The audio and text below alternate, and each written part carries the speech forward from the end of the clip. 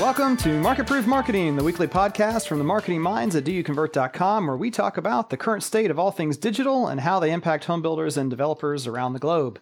I'm Kevin Oakley, and as always, we have with us Andrew Peak. How has your week been so far, sir? It's been a fun week. We are in between weather down here in Florida. It's summer feeling on some days, and other days it's nice and perfect. Like today, it has been amazing. It's still in the 70s somehow, sunny out. It's nice. This is when I like Florida. April, kind of.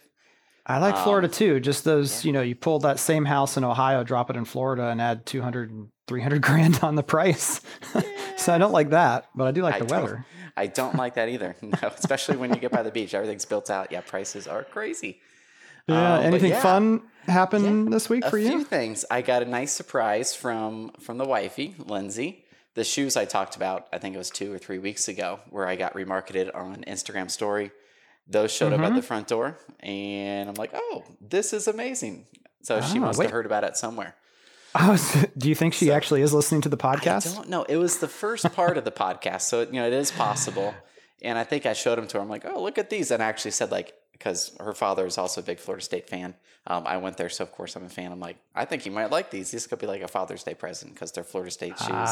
Okay. And you don't see them in the stores. You can't get them really anywhere except online. So because if our wives are listening, we're going to have to change our jokes. I know that too, but also if she is listening, I might need to start adding in other things that could be surprises. Yeah. So I need to come up with some other ones. And another thing, this is just kind of random. It's kind of it's a small story before story. I'm just super excited about videos. I've seen a few that some builder partners put out that they're smaller builders. They still build a lot of homes, but they're not public. They're not national. And these things are awesome. They tell a really good story. The quality on them, the production level is really good, but they're not overly done. They don't feel like they're not stuffy. They're not cold feeling, if that makes any sense. So you want to keep watching it. And one I really liked was a story of a family that built. It shows them at framing, at drywall, and it really, for me, it created this. And I'm down here in Pinellas County, Florida, where there's almost no new construction except big condos on the beach, and tear down and fill stuff where they're really, really high prices. And that's it. But I'm like, I need a new home. I need to build a new home. But just watching this, it was super exciting and just created this. For me, it made this demand. I need a new home. So I could imagine if someone saw that and they're just getting started and they're actually able to buy in that area, it could really just push them over the edge. We really have to do this. We need to go. Let's go right now. Put down the money. We need the new house.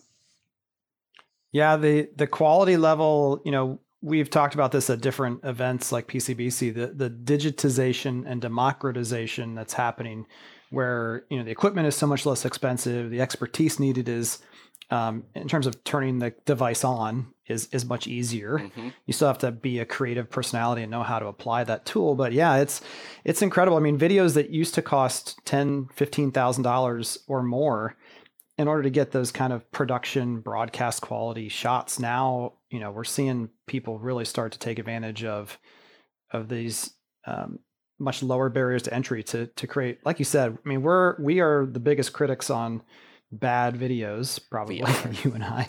These are great. I mean, they are. And awesome. We're talking size wise, just for reference for everyone. Some of these builders are only doing 100 to 200 homes a year, and I say only because some of you may be listening doing 5, but I'm telling you, these videos are better quality than folks who are, have $1 billion coming in.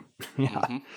Definitely. Yep. Yeah, they're awesome. They're definitely setting that, like you said, the new standard, the new expectation out there for the consumer. Because if they watch that video and then they see a quote low budget video, they'll go, oh, well, what else? Is this how they work? This is okay for them to put that out there. So it might be some underlining thoughts that get created by the quality of the video. Mm-hmm.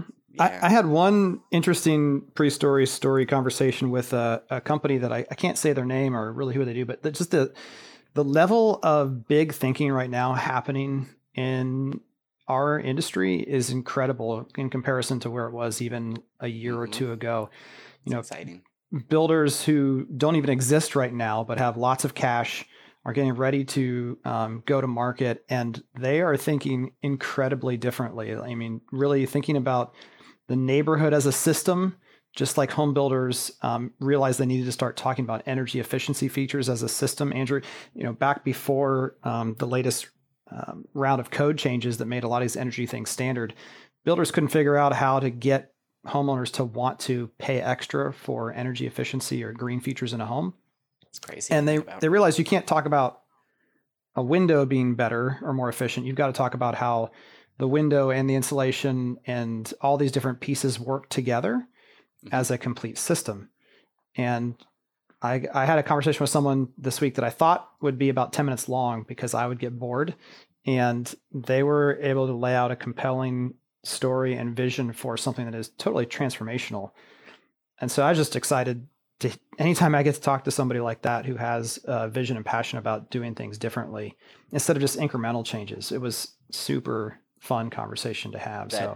That is very cool. I think the underlining, not trouble, but the innovation is caused by friction or inefficiencies. Like say Uber and the taxis, competing against each other. Uber, I could call an Uber right now and have it here. Is this a drinking game? Do we? I'm just kidding. You mentioned Uber. Oh man, but there's so many inefficiencies with commuting and living somewhere. Like even though, like for us down here in Tampa Bay, like if you want a new home, you are going to commute 45 minutes to downtown Tampa, or if you live in Pinellas, you're going through Tampa to get to Pinellas, hour and a half later just to have the new home. It's very inefficient. I don't know. I think that's the underlining thing. People are just not over that, but there's an opportunity to make things more efficient. There's no reason to drive 2 hours a day if you don't have to. So, and just kind of scrapping and doing things that build the companies who aren't starting from scratch would never even dare to consider because they'd be too worried about how it would impact their core business. All right, definitely. Let's get into it. Let's do some story time. This is, I think content for some reason is making me excited. Must be from Will from a couple of weeks ago. He talked about content on the podcast. That's Will Duderstadt. We had a builder partner. They got new photos from a new photographer, and I am like literally blown away like at how much better those photos represent the product. Like it is like it's life changing. I joke, but it's crazy how much better it is. How much better like quality photos, like 10 out of 10, 9 out of 10, or even 8 out of 10. Compared to like photos that were like, okay, they're there. That is the kitchen. That is the family room. That is the exterior of the home. Mm-hmm. Just how much better you go there and you're like, oh, I'm impressed by that. Look how much better of a product that is. And there's nothing different. It's just the lighting and the angle of the lens. That's what's different. But the actual thing being photographed, the home, did not change, whatsoever. It's still the same home. Yeah, so we don't need those documentation of the crime scene photos. This is where the person got shot in a little outline with their body, and just kind of this is reality, nitty gritty reality TV. No, and what's interesting too about that particular story or those particular photos is it's also a good example of knowing what your strengths are. And in this case, it's an owner who admits, hey, I don't like this whole sales and marketing thing, or I'm not as good at it. I don't enjoy it. It doesn't really, give me a spreadsheet, give me operational stuff to work on. Mm-hmm. That's where they feel comfortable. And so it was interesting to hear the feedback even of when I saw the photos, I thought, man, these are great. I wonder what they think. And their response was, well, those pictures look like really bright. Like when you go to the house, it's not quite that bright. It's a little darker, and it was just a good also example of, and that's exactly why you hire professionals or partner with people who have that creative vision, because dark homes don't get you leads. Is that a new t-shirt design? That could mean dark homes. Maybe we could wordsmith that a little bit, but something along those lines. Yeah, but photos. It kind of goes back to the video creating that demand for a new home. I think if they look at the new photos of the new home compared to an existing home that had the professional photos, now they're even more like, whoa, I could really see the difference between the brand new house and then the existing home. Even if the existing home had like a remodel, they could definitely see the difference. What I've talked a lot with people recently is that emotional level that you have to hit that gets past the, I don't want to give my contact information to these people. They're probably going to call or follow up with me. We know they're probably not unless they have an inside or online salesperson, but consumers are afraid you're going to follow up. And you have to break through that emotional ceiling with enough good content for them to even want to get excited enough to not worry about that. Get them excited about the product. Yep. Get them going. And any stories from you? Yeah, I got a quick one, and nice. You and the rest of the listeners can help me out here. And I'm working on a new analogy that came up on a conversation a couple weeks ago, and I think it works out pretty well. And that's that marketing new homes is like surfing.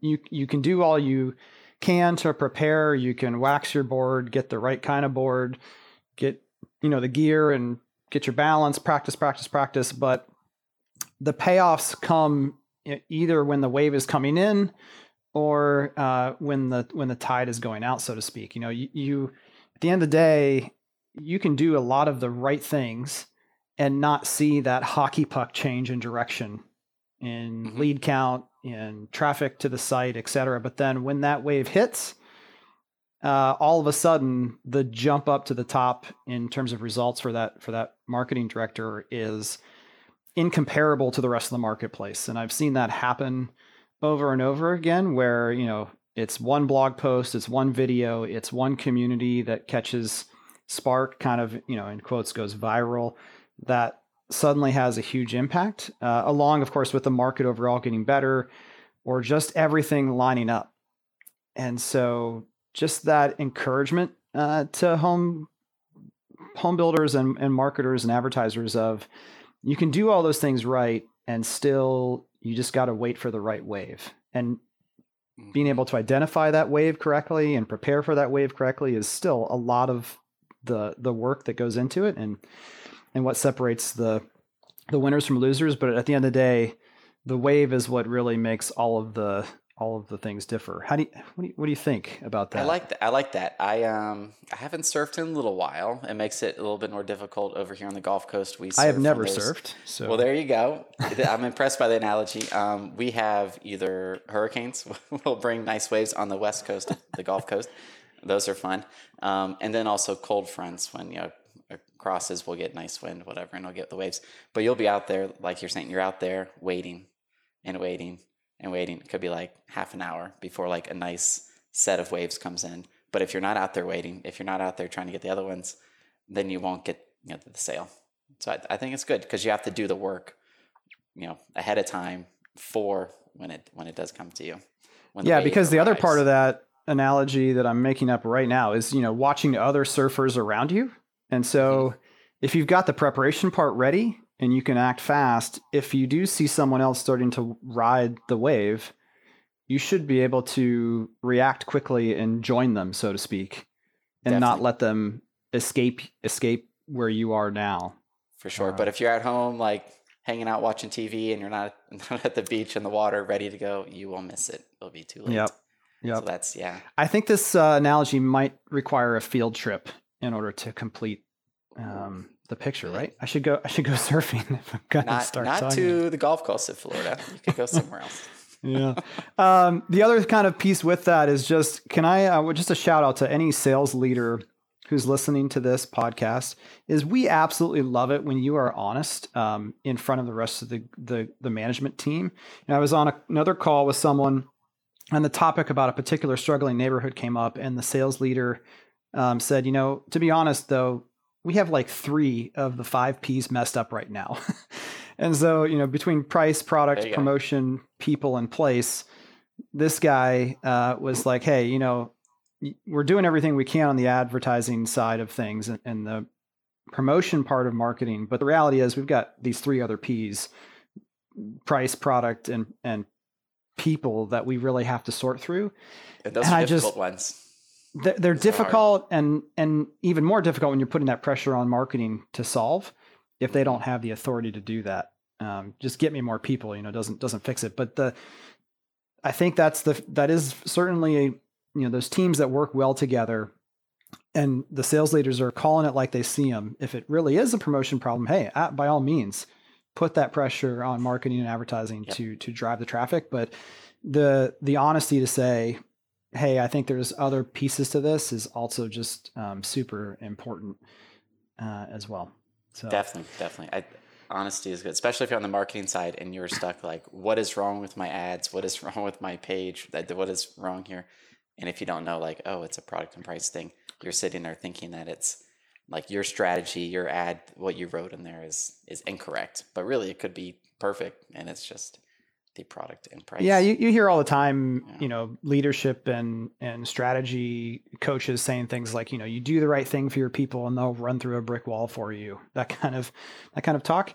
I mean, a sales leader or an owner who will call those things as they are, you will get a marketing person who will go through a brick wall for you. Oh, yeah. When it is their fault. They'll figure it out, but they want to know that they're part of the team and valued for their contributions to that team. Definitely. All right, let's go over to news. We have a little bit of a good situation for you. You're getting ready to head out of town to go to a wedding. I am. Concord, North Carolina. It's gonna be a little cold. If anything breaks, breaking news between now and Friday morning, you'll just have to check out Andrew's Twitter. My Twitter. I made this promise to Will that I would. Again, I'm bringing up Will all the time. Will Duderstadt. I said I'll be on Twitter the entire month of April. I haven't started yet. I'm a bad person. I was wondering. I need to do that. I'm very hesitant. He's probably called you out on Twitter like 10 times and you just haven't realized probably it. Has. He needs to. So I need to start and make up for it. Maybe 2 times a day. That might be somehow to make up for it. I've been bad. So. But let's go through the news and get you on that plane to, where are you going? Where's the wedding? It is in Concord, North Carolina. So we'll go to Charlotte, leaving tomorrow morning, 5 a.m. Oh my. Nice. Oh boy. And then that'll be a good story. Back Sunday morning. That will be fun. All right. What's the first article? First one comes from Search Engine Land, and it is, I think this is really important. So Google is beginning to roll out the way that they index and crawl your website. Mm-hmm. And all that means is, their servers, their robots, their bots, whatever you want to call them, go through your website and figure out what it is about. And then they put in their database to determine what words it should rank for and all these other signals. We'll need to have an SEO expert on the podcast at another time. And so what they're doing now is they're crawling the website as if they are on a mobile device. Mm-hmm. And that will be the preference. So if you're doing things like hiding content that on mobile, or that's the big one. Like if say you have a bunch of text on your website on the desktop side, but on mobile, you're going, okay, display, none, don't show that one on mobile. Google will not see that content, or they're treating it as if they're not going to see it. So that could impact your rankings significantly, because if they're going, hey, there's nothing on this site except for 6 pictures and a sentence, versus on the desktop side, it has 30 pictures and 500 words about that community or about that submarket. That could have a big impact for those that have their websites programmed in that way.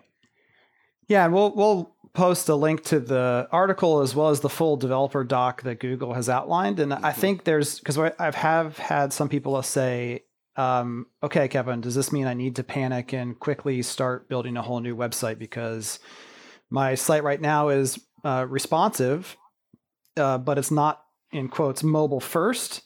And so am I going to get screwed when this happens? And that, I think it'd be good for us just to talk a little bit to clear up that potential confusion. In the past, Google has looked at mobile experience beyond just SEO terminology or keywords, keyword density, all those other kind of thoughts of what you're talking about with words on the site and being visible. What they're talking about is, you're saying, going more towards that direction of not having 2 different crawls and comparing the desktop versus mobile, but just looking at mobile kind of on its own. Correct. Because everyone's going, or the trend is much more mobile traffic over desktop. And then, there's the big words, and I'm sometimes not a fan of them, like responsive versus mobile first. They could be kind of trendy buzzwords to, I don't know, not deceive, but like they don't really mean anything until you let's be on the same page with what that actually means. And then I think it is meaningful to have like in the context. But in my mind, responsive is just, you have the same programming for the site, but the styling in particular, like the CSS, which says, okay, this is 300 pixels wide, this is 800 pixels wide, just how it flows. And it should be responsive, as in like if you expand it out to your desktop and you shrink it down to mobile, it's all the same versus old school, you'd actually have different files and everything for mobile. Yeah, you'd have a whole different site. You'd have that mobile site. I mean, different. It's like nails on the chalkboard when you see that, like, click here to view the full site. It's like, and that's bad. So responsive just merges that all together, and then mobile first is in my mind just the what's the word I'm trying to think of, like the intention of we are starting everything with mobile. Mobile's like the priority. Yep. Of the design. So when you get the mock-ups, like the focus is on, hey, what is mobile versus like, well, here's desktop, and oh yeah, here's mobile. We kind of we shrunk it all for mobile. We shrunk it all. Yeah, exactly. But again, it should be the other way. Yeah, to be clear though, what this article is talking about is that it's going to be mobile first indexing. Google's not looking at it saying, did you design this site with mobile first in mind? They don't know that. There's no way for them to know that. What they're saying is they used to take the text and the copy and the content from your desktop and then compare the experience, i.e., amount of time they were there. Did they complete the task they were looking to do? Was there a quick bounce rate, long click versus short click? Now they're saying, we're not going to do that anymore. We're going to look at the content that's on your mobile site. And so, like you're saying, most of the responsive sites are actually going to be, for the most part, probably okay. Now you can go to the developer doc, you can check it, but as long as there's not crazy JavaScript or heavy load issues trying to pull in content that's just not meant to be shown or cannot be shown quickly, speed's a big impact. Yep. I don't think most of those people who have a responsive site are in danger. Do you? I don't think so. I think it's when because I'd say like most people out there listening, their site is responsive. They don't have that separate old version where it's like homebuilder.com/mobile is their version, but they do have responsive. But I think what they need to just double check and read the developer docs too. You'll get super nerdy and smart doing that, is just to make sure like you aren't 100% removing information on the mobile site where when Google crawls it, they're like, oh, there's only 5 images here, but on desktop you have 25. Exactly. And my experience has been that this is ironic, is that most mobile, quote, mobile first designed websites are the ones that are actually hiding more content. That's why my experience has been people who start mobile first, like, well, we can't show all this stuff. We've got to hide it or take content out. Whereas if it's responsive, all the content's there. Yep. That's kind of what I'm unpacking from this. But yeah, definitely go look at the developer docs as we get closer to this and things roll out. I'd imagine we'll talk about it again, I'm sure. And I'd imagine we'll have to watch out for it for our listeners. I'm sure there'll be some tool that Google will put out because they want good sites. They want a good experience on their end. So I'm sure they will assist in this. I'm sure I guarantee they don't have a malicious intent to like mess everybody up. They'll like try to help everyone along this process. And they'll put a tool out there. They'll be like, here's what your site looks like with Google. And I'm sure all the SEO tools like Moz will also assist with this. So, yeah, I feel like we'll check. And if we find a better tool after this goes live, we'll put the link in the show notes. But I'm pretty sure they've updated PageSpeed Insights to give most of that feedback. Well, there we go. And also, I do know there's another one called browseseo.net. I'll put that link in the show note.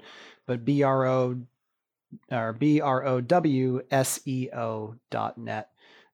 You can fetch any page on your site as a search engine would, and it'll show you what actual content is visible. Very nice. And what's not. Very cool. So that will help. Hey, I like this next blog post. Who is the author of this one?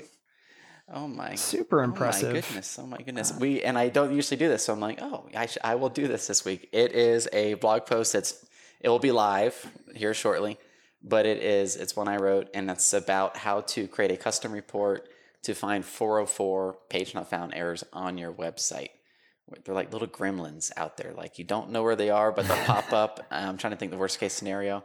7:45 on a Friday night. You just got out to dinner with your significant other or your friends, and you get an email from someone above you who could influence whether you actually have a job or not.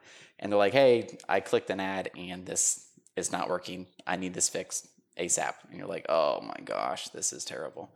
And so the goal would be you could find those ahead of time, keep your street cred along with saving some budget, keeping Google happy because Google doesn't really like finding pages that are not found.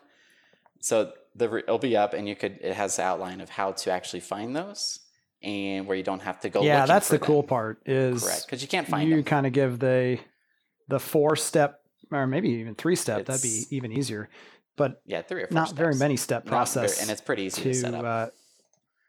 To find that information yourself, and even create a custom report to keep it in front of you. So that's the cool part. That analytics, you can make custom reports, which it just every report you look at is quote a custom report, but Google already built it for you. So if you click source, if you go to acquisition, then source medium, think of that like, oh, that's just a custom report Google made. So these are ones that you made, and it keeps them separate. So this one would be like your page not found report using analytics, and then it shows you where that traffic came from and what page they tried to get to, and then how many times that happened. And hopefully you don't see anything across the board, or you see very little where you're like, okay, that person misspelled the word. I can't do anything about that. But if you see like your qualityhomebuilder.com/communities/ I don't know, the market you build in, and you see that one spike up. Oh my, that's not fun. Yeah, get that fixed. Yeah, that's a bad one. Yeah, get that fixed. And this will do it. You could have it emailed to you every day if you want, or you could just, I'd say, set a calendar and check it on your Friday afternoons or Monday mornings. Get it done. Yeah, Website Fridays. Website Fridays. For sure. Very cool. All right, what's the next one? This one, I was so hesitant to talk about this because it's been like, this is the 3rd week in a row. Continued Facebook saga, and everyone wants to know about it. It's a good on and on. So late Wednesday night, Pacific time, so I'm sure like midnight East Coast time, Facebook cut off. Facebook owns Instagram. They cut off all third-party API access to Instagram, like without warning. They just did it. Yeah, that's crazy. And Instagram has kind of stayed out of the headlines as far as privacy. But it's one and the same as far as Facebook owns Instagram. That's still one of my favorite conversations with people is they're like, I'm really worried about Facebook stock. I'm like, well, do you like Instagram? You worried? No, Instagram's great. And you're like, well, they own them. I think what did they buy it for? I think it was like 1 billion, 1 point something.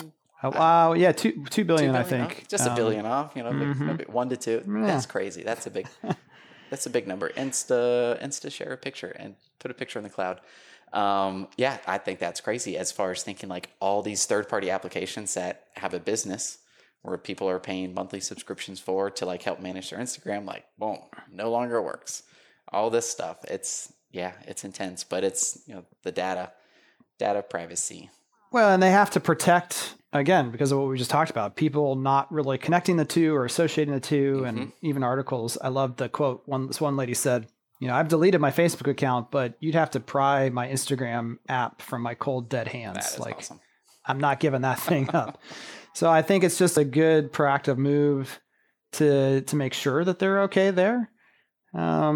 We'll circle back to this a little bit more probably when we read the feedback from the Market Proof Marketing Facebook group on our question of the week. But it is interesting. It's choppy waters ahead. Back to the surfing analogy. There's going to be a lot of these headlines. Just everyone, please keep calm, relax. Google the headline from another source and see if they're actually not just trying to scare you and get your attention because of that fear out there right now. For sure. And if we're out there surfing, there will always be choppy waters and there'll always be calm waters. Like it's inevitable. So, I mean, you have to take it for what it is. Like it's going to happen, and it will happen again and again and again. So, yep. Cool. And the next one is Google AdWords. Again, on Google, they're trying to be really nice to us, which they definitely have good intentions here. They will start suggesting new ads on your account, which seems cool, but they'll actually start putting them in automatically without your permission if you don't do anything. What? They're writing ads for you based on machine learning, and it sounds so cool. But for us, our strategies of how we view AdWords and how people search for homes and mimicking that process in AdWords to help get the highest quality click. We don't really want this because what we know how to get, like you and I both know, we know how to get a lot of clicks and a super high click-through rate and get everybody clicking on the ad, but that doesn't necessarily mean anything as far as leads and appointments. So Google might apply those types of strategies because it gets your performance up, It makes them more money. I'm sure it gets more clicks. Not even might. I don't think it's a question. I mean, every single time we log into our master AdWords account that gives us access, because all our builders keep their own accounts in AdWords, so they can get in as well. When we get in our master account and start looking at someone else's account through that account, every single time, hey, did you know that you could be increasing your results by doing X, Y, and Z, usually by adding in a whole bunch of terms around the word home or real estate. It's like, I know we could get, a whole bunch more clicks, but they're still, in comparison, those clicks are still going to be so much more expensive than going through paid social or some other method. Definitely. Expensive in two ways, like the actual cost per click and then like the quality of the click. So if the quality of that click, they spend a minute on the site and it costs more instead of a cheaper click and they spend 2 minutes on the site. So now it's almost 4 times the cost, if my funny napkin math made any sense there. If you could monetize the quality of the click based on what they do on the website, that's the intention of my funny math. But the good thing with the ad suggestions, you can opt out of them. Here's the bad part. If you're not using the new AdWords interface, you won't see the option to opt out. Oh, so you have to use the new interface, which no one, I've been doing AdWords for it's going on 9 years now. And I've used that interface for 9 years, probably every day. That's insane. The old one, insane to think about. The old one, correct. So even I don't like to really look at the new one, but I'm like, where is this setting? It's just account settings, and it's right there. It's one in the main. There's only 4 options in the settings. It wasn't there. I'm like, oh, they hid it in the new interface. Yeah, and this is not actually a news article that we can link to. So what we'll have to do, maybe once you get back from your wedding, you can shoot a quick screen capture to just show people where this is, and we can add it to the blog at doyouconvert.com. Good idea. To let people know how to get to it. All right, well, that does it for the news this week. Coming up next after the break, we are bringing in someone that is very special to us. His name's Brian McCarthy. He's the owner, co-founder of Abrazo Homes out in Albuquerque, New Mexico. And we're going to pick his brain about what do owners and CEOs really think about marketing's role in the organization. All that fun stuff and more. We'll be right back.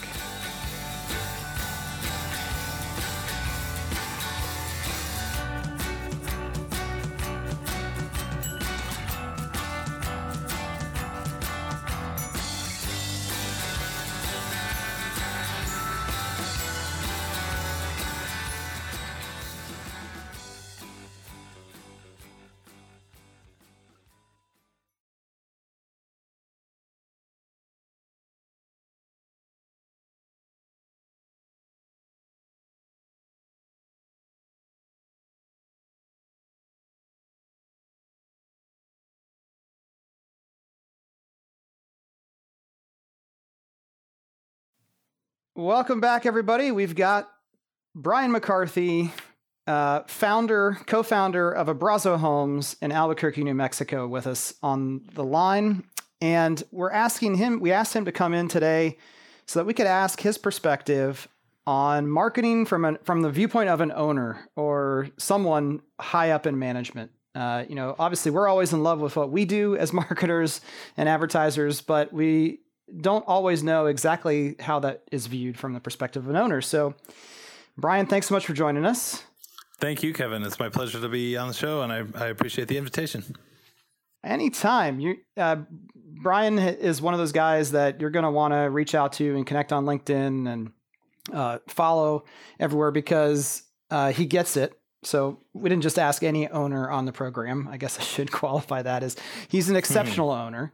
But Brian, this is going to be a very casual conversation. Just want to pick your brain about perspectives from an owner at a home building company. First, though, give us just a quick, elevator story of Abrazo Homes. Sure, of course. So, excuse me, we went back. Our history as a company goes back to 2010. Which historically was kind of the worst time ever to start a home building company. The first-time homebuyer tax credit had just passed, so a lot of people had jumped off of the fence, and there was really a lull in the market right when we started the company. It was a big challenge for us, but ultimately what happened is there were great opportunities to buy, and other builders in the market. I had been the division president formerly of another large production builder here in Albuquerque, New Mexico. And I knew essentially what other builders had paid for their lots in the area.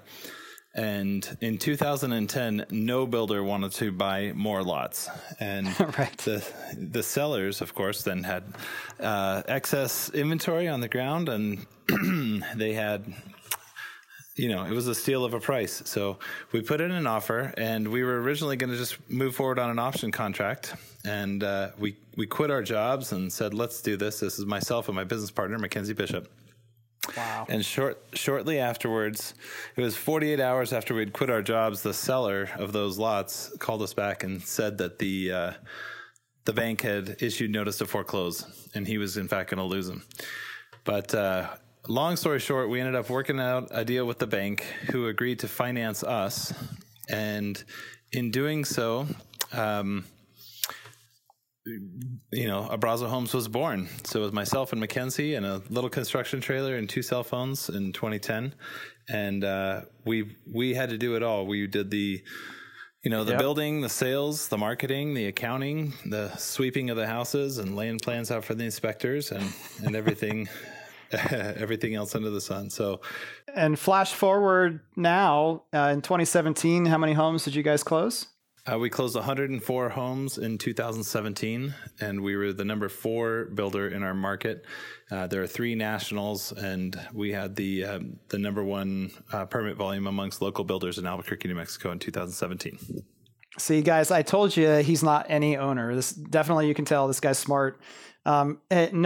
Maybe a little bit of quote unquote luck on the timing part of it, Brian, but we all know how luck works out. You still have to be prepared to take advantage of it. So, all right, I'm gonna grill you. You ready? I'm ready. I made you feel comfortable and said this was casual, but no, now you're on the hot seat. All right. Okay, so first question is, do you personally view marketing as a cost center of the business or a revenue driver? It's both, of course, but it's a revenue driver. In our business, the value of any one transaction is extraordinary. And the cost of marketing, while in aggregate it's not inexpensive, but the return on investment is always worthwhile when the marketing is placed appropriately. So it absolutely drives revenue to the business, and we have to be very, very cognizant about our brand, how we represent ourselves to our customers, how we acquire customers. And we got to do it well, because this is the largest financial commitment that most people will ever make. And we've got to make a first impression and be in front of our customers when it's time for them to buy. Yep. Good start. You're doing well so far. Now, I know for those of you who don't know, Brian is also part of what's called a Builder 20 group. To be involved in those groups is fantastic. And I don't want you to say any of their names because we don't want to get you in trouble the next time you go to one of those groups. But do you think... what percentage of the owners in the group you're in do you think see marketing as having the same kind of benefit that you just described versus some kind of saying, man, I wish I could just get rid of all of it? Well, that's an interesting question. I think everybody brings their own local perspective to that topic. There are markets or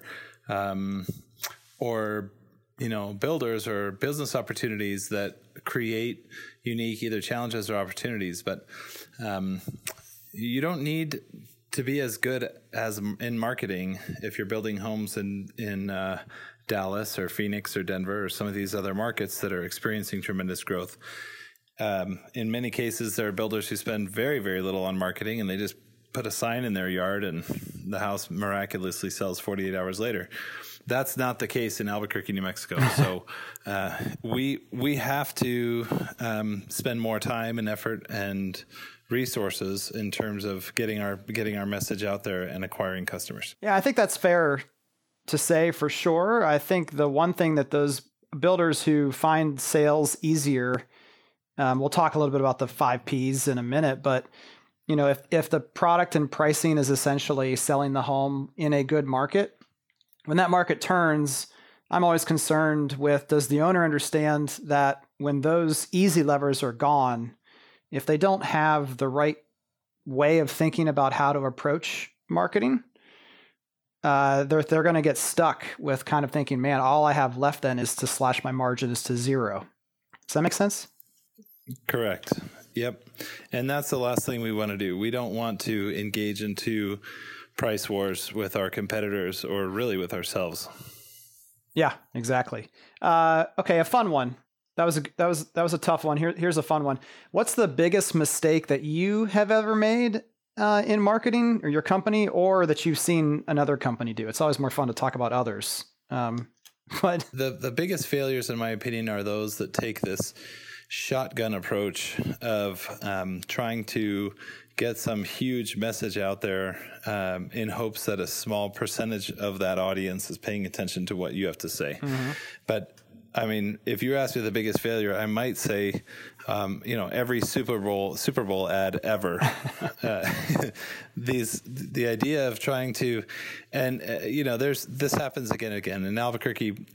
People will spend big money on promoting, let's say, a local sports team, uh-huh. or a billboard in a popular intersection, or something to that effect. When realistically, most people are at the sports game to watch the sports. Most people are driving to work and not paying too much attention to the billboards, or if they are, it's 0.1% of the audience is actually in the market for a home. Yep. So, and these turn into, quickly can turn into $10,000 or $20,000 or $50,000 mistakes. This was a couple years ago, Brian, but a certain master plan neighborhood that spent a rather large amount of money and got not much for it. Any kind of version of that story you feel comfortable sharing? Sure. Yeah. So there's a big, there is a master plan community in our market that has over 1,000 lots, and there was a big kind of, obviously the subdivision went through the crisis in 2008 and 9, mm-hmm. and changed owners for a great price. So the new developer came in, they're out of town, big time developers, and they spent a lot of money on cable TV ads. I mean, this was a $200,000 marketing budget on cable TV ads, print ads, newspaper, radio, online. Yes, that's everything. The sound of money dying that you hear in the background. Correct. And we were, of course, one of the builders in this master plan, and I was trying to figure out how do the leads flow from their website. So using my online alias, I logged into their beautiful website, very pretty to look at, and I submitted an inquiry and never heard back. And 10 days later, we had a meeting with the marketing firm and the big fancy developer, and I asked how leads are being managed, and they said, well, we don't get that many of them. And I pointed out to them that I had submitted an inquiry 10 days earlier and had never gotten a response. And everybody looked around the room like, well, who's responding to those? I don't know. I thought you were. I thought you were. And it looked like it was just a $250,000 mistake. Well, my favorite part of that story is, if you remember this, we started bidding because it's not like they were your competitor. You were in that neighborhood selling homes. Correct. And so we plugged in that master plan community name into AdWords, and they were spending all this money on this mass market messaging, but they weren't doing anything on AdWords around their own name. And so we kind of were like, man, this is great. They're spending this money to reach a mass audience. Then when they go and they do a search, what shows up is the ad for this one particular builder connected to that plan.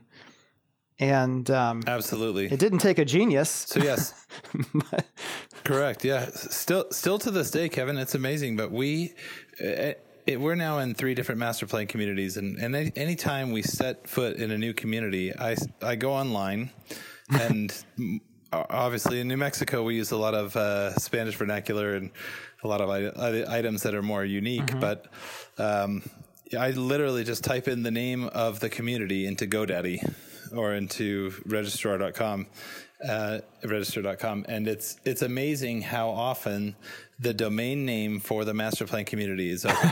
So I just essentially I've bought 5 or 6 domain names that are, masterplancommunity.com, we fill in the blank, and someone else goes out and spends money to promote the name of this community with old traditional marketing.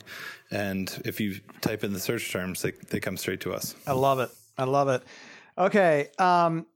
What do you think is the hardest part for owners in general? Again, back to your 20 club, to understand what marketing's role is or is not. I'll tell you a funny story. I got my master's degree and my master's in business administration. I finished that program in 2005. And I remember a customer who came into one of our homes, was talking to me and said she was about to start the exact same program.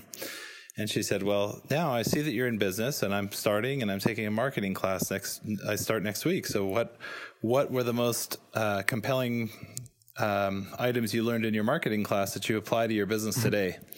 And it was a really hard question, but I paused and thought about it and said nothing. And she looked at me blankly, and I said, no, I'm very serious. In 2005, there was no YouTube. There was no Facebook. There were banner display ads on Yahoo. But the primary media that were being taught and promoted for marketing and advertising were television, radio, and print. And we use none of those 3 today. And it's amazing to me that the world of marketing has changed so quickly and so dramatically that in less than 20 years, essentially 3 of the biggest media of the last 100 years are no longer relevant to our industry. And the emerging technology and the emerging methods of communication are not being taught in school. They're not being promoted. They haven't made it to the textbook yet. And that's all we're investing in. So it's amazing the paradigm shift that can occur in less than 10 years. And I think it's a big challenge for a lot of owners to wrap their head around how can something that has been so tried and true for decades or years be obsolete. Yeah, that's so true. I mean, our internal joke between Andrew and I is that, no one still, I just talked to actually someone who graduated a couple months ago, and I said, tell me, what about, Google Analytics did you learn? And she's a marketing, digital communications marketing double major, I think. Real smart gal. And she's like, honestly, nothing. Wow. I've had to go and sign up for my own Google Analytics courses from Google just to learn the basics. And that doesn't even really apply to really how business uses it, but just how Google wants to talk about how Google would like you to use it. And so for sure, they're still not teaching this stuff. And I think you're right. I know one person in particular in your 20 group, which shall remain nameless. I went on, he had a beautiful community that was open, and it had been open. The model was open for 2 or 3 months. And on the webpage for the community was still pictures of the home, the development, like with dirt being moved and no green grass. And it was like anything that was grass was dead. And it's like, I don't understand why I'm not getting more traction on this beautiful place. I'm like, where? Right. Well, and that is another item that's changed, is the speed of marketing is just an order of magnitude faster than it was a decade ago. The ability at which we can deliver content and create content and, take video from the model home to the website in the same day. I mean, these are things that just didn't happen 10 years ago. And if you planned a television ad, you had to plan it 3 months in advance. It's amazing how quickly things can change. And how often the consumer's coming back too, I think, Brian, is, they're coming back to your website again and again and again and again. Whereas, otherwise it's once every Sunday they're opening up the paper. And so, you update the pricing or add photos or update the site map. People notice that stuff. and they see the retargeting ad and they click again, they screenshot it on their phone, or yeah, absolutely. There's 100 different ways now for people to interact with our company and our message. Okay, we're going to wrap up here. The last couple questions. Which of the 5 P's of marketing, so we've got promotion, we've got product, we've got price, people, and place, which of the 5 P's in an ideal scenario, obviously you got to have the right kind of person running the show but which of those 5 P's do you think marketing has a role in? You say it's just promotion. Is it promotion and some product stuff? Talk to me a little bit about your thoughts on that. It's incumbent upon builders to showcase their product, and the way that they can do that is, of course, through creating exceptional content and getting that message out there, whether it's on a Facebook ad or a retargeting message. But ultimately, I see marketing as it's a chain, and it is the funnel, so to speak, in terms of you have to have an exceptional message that grabs a prospect's attention, a good call to action, an excellent website, and some ways to really engage the customer, whether that's through an online sales counselor or interactive design on your webpage or something, but it really has to be a very hyper personalized process. But and then it has to get down to, ultimately, we need them to cross the threshold into our model home and experience our people. And the people at our point of sales, we spend so much time on training and education and development of our staff, because I believe in today's day and age that builders are eliminated, they're not selected. I think the customer is putting together a short list of 6 or 8 or 10 builders and whittling and crossing them off the list, and it's at times a battle of last man standing. And your frontline people can absolutely make or break a sale at any given time.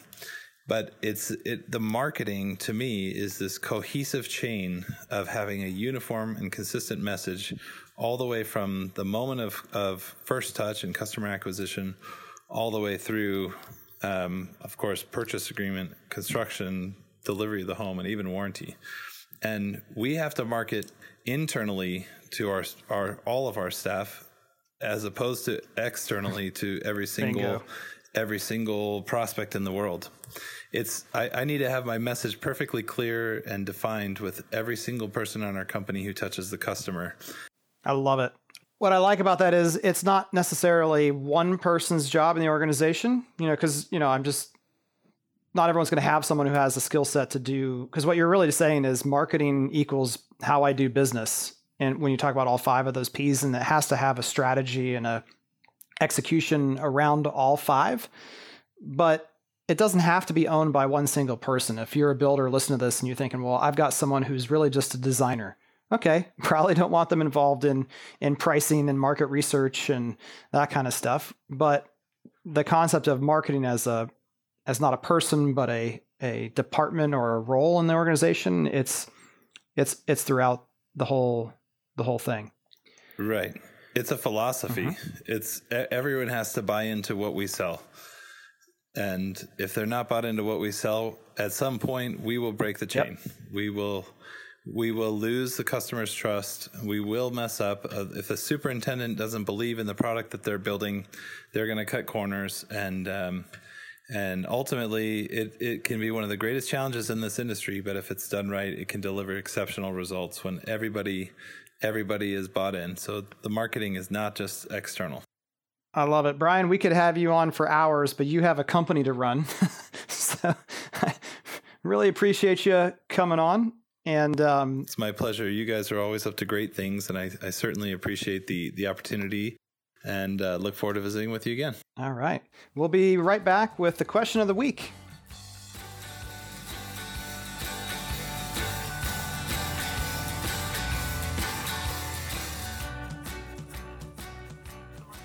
All right. Well, thanks so much for Brian for coming on again. Always good to hear perspective from the top. Let's, Andrew, get into the question of the week. from last week, or the answers to the question of the week from last week that we sent out to everyone in the Facebook Market Proof Marketing group, which was... here we go. Have you changed your own social media use as a result of the data leak / privacy news around Facebook? What about others in your family or circle of friends? What have you seen personally, Kevin, on your side? Yeah, very, very little. I do know of one person who deleted their Facebook account, but that person was someone who would log on maybe once a month. Oh.